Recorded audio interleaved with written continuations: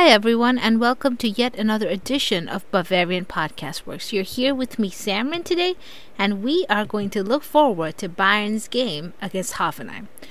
So, because of the way that the Bundesliga table is structured, it seems like Bayern is involved in a top-of-the-table clash pretty much every week.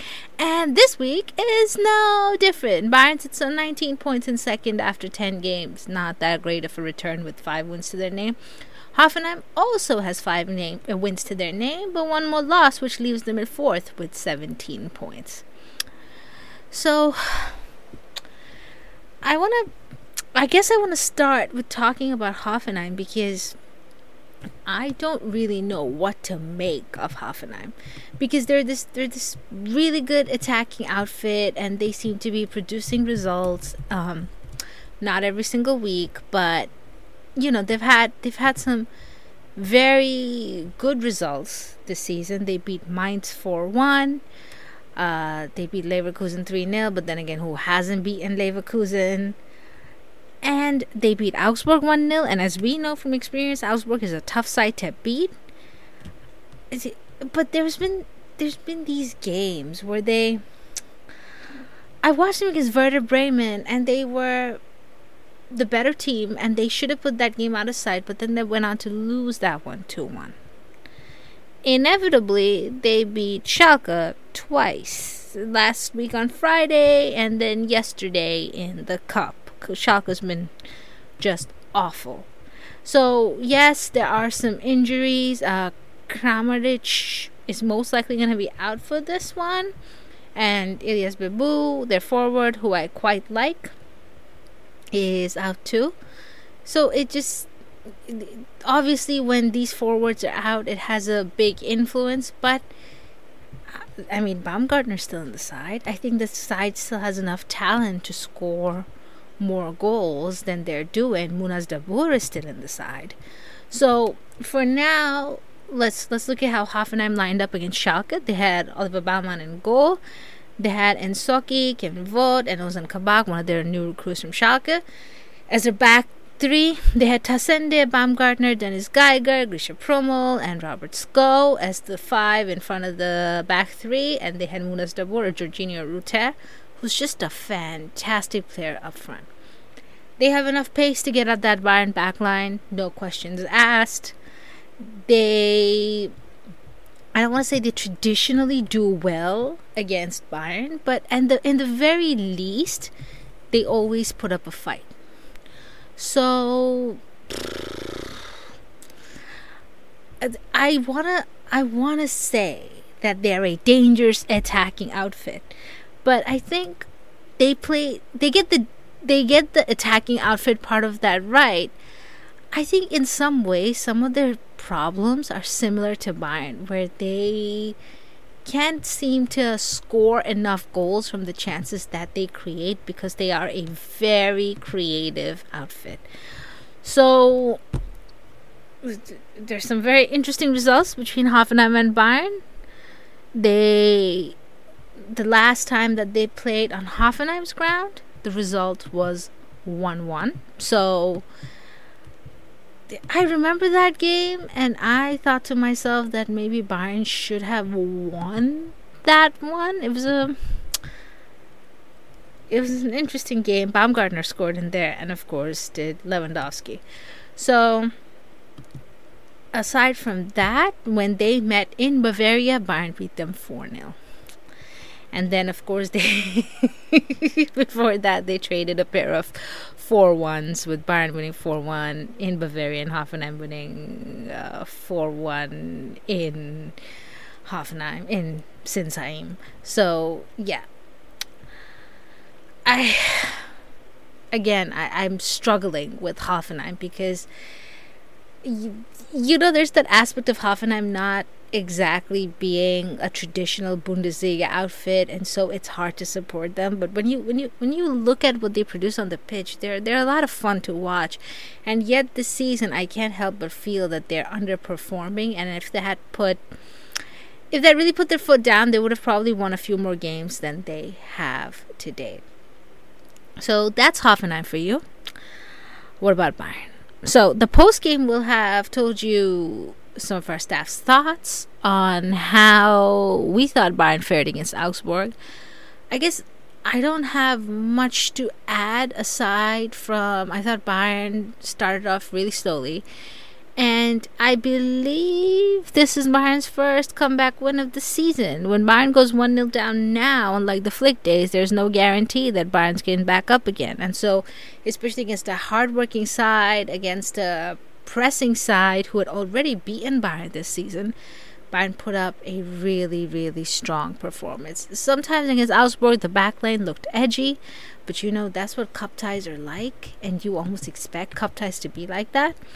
So against Augsburg, the way that Bayern lined up was that Sven Ulreich in goal, and I think that will continue to be the case because Manuel Neuer is possibly looking forward to his last World Cup. Alphonso Davies, De Ligt, Upamecano, and Pavard made up the back four. I don't think Pavard will start against Hoffenheim. I think Mazraoui will come in just because there is that game against Barcelona to think about as well in midweek. So I could see that happening. Goretzka, Kimmich lined up in the middle of the park. Goretzka looked pretty good moving forward in the second half. Kimmich, of course, scored a very important goal in the game and also tracked back a lot to help the back line. At times, I thought Upamecano and De Ligt did not look the strongest in that game. So, I want to give Kimmich some credit where it's due. Mane, Musiala, and Gnabry lined up as the three behind Choupo-Moting. Now, this is interesting. I'm not sure if Coman is going to be back for this one. I don't know if suspension goes into this game as well. But if it doesn't, I think Coman should play ahead of Mane.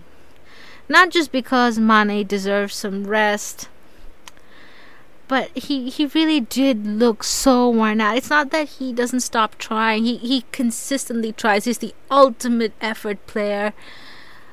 But maybe the guy could do with the break. Musiala was excellent. Thomas Muller came on late, which is good news. Gnabry sometimes looked incredibly polished, worked hard, and sometimes just could not find his footing. So it'll be interesting to see who Julian Nagelsmann goes with, but I do think he's going to stick Choupo-Moting up front. I don't think Choupo-Moting will play against Barcelona, but I think he will start against Hoffenheim, because why would you not reward a player who has put in two very good performances, one against Freiburg and of course this one against Augsburg? It feels almost punishing to not start him against Hoffenheim. And for a player who has seen such little game time, it's impressive how he's fitting in. And today my commentator reminded me that Choupo had started his career on the wing. Or basically he played on the wing at some point, and it shows how he can act as a creator to goals. He's not just an out-and-out number 9. He can blend in with the midfielders behind him very well too, and he has a striker's instinct for goal. So I think Hoffenheim is tricky, and if you can't finish against Hoffenheim, this game could change very quickly. So I would keep Choupo up front. Now, I want to say that there is a different flavor about Bayern lately. The game against Freiburg was a must-win just because of how the table looked going into that game. But more so, even today was in a way a must-win test because they had lost to Augsburg already. And I think you just have to start a guy who can finish and who gives the attack a focal point. And I argued this in the last flagship show where he said he doesn't believe that Bayern needs a true number 9. And I'm not even sure how much I believe that Bayern needs a true number 9, although I argued for it in the flagship show, because at the end of the day, it's not like we are struggling to find goals, but it's just that one needs to go in for more to follow. So I would keep Choupo, and I I'm very curious to see what Nagelsmann does moving forward about the number 9 issue, because it seems like he wants to keep Chupa for now. Here's the thing, Chupa normally does play cup games, but this was not just any cup game. This was a pretty big game considering our history with Augsburg. So good on Nagelsmann to play him, and yeah, I expect to see him against Hoffenheim as well. How this game will go down, well, I don't think Hoffenheim will sit back. They're just not a team made to sit back. So I think they're going to be more open. Not as open as Freiburg was, but more open than most of Bayern's opponents have been. Andre Breitenreiter has done a very good job so far, and I expect this game to be full of fun. If Hoffenheim scores first, I expect them to go forward and look for a second. No doubt, Hoffenheim will not sit back and try to defend a goal lead. I highly, highly doubt it. In terms of some more injuries, we know Luca Hernandez is out. Leroy Sané is not coming back anytime soon.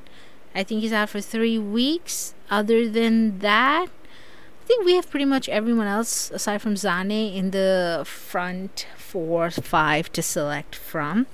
It's great that Alphonso Davies is back. It really is. He's so important to the attack, but he defends from the front and all, but he's a very good defender. He's a high quality defender, and it shows. So, other than that, I think now that Bayern's got this game down, they gotta go ahead and beat Hoffenheim to keep up the momentum. Get the job done when you can. So, yeah, I think that about covers it from me. I expect this to be a great game. As always, be sure to stay tuned to Bavarian Podcast Works for all of your up-to-date coverage in Bayern Munich and Germany. Follow us on Twitter at BavarianFBWorks, at the Barrett Blog, at TommyAdams71, at BFWin, and more. This has been Samrin, and this has been the preview for the Hoffenheim game on Bundesliga's Saturday kickoffs. So, till then, take care.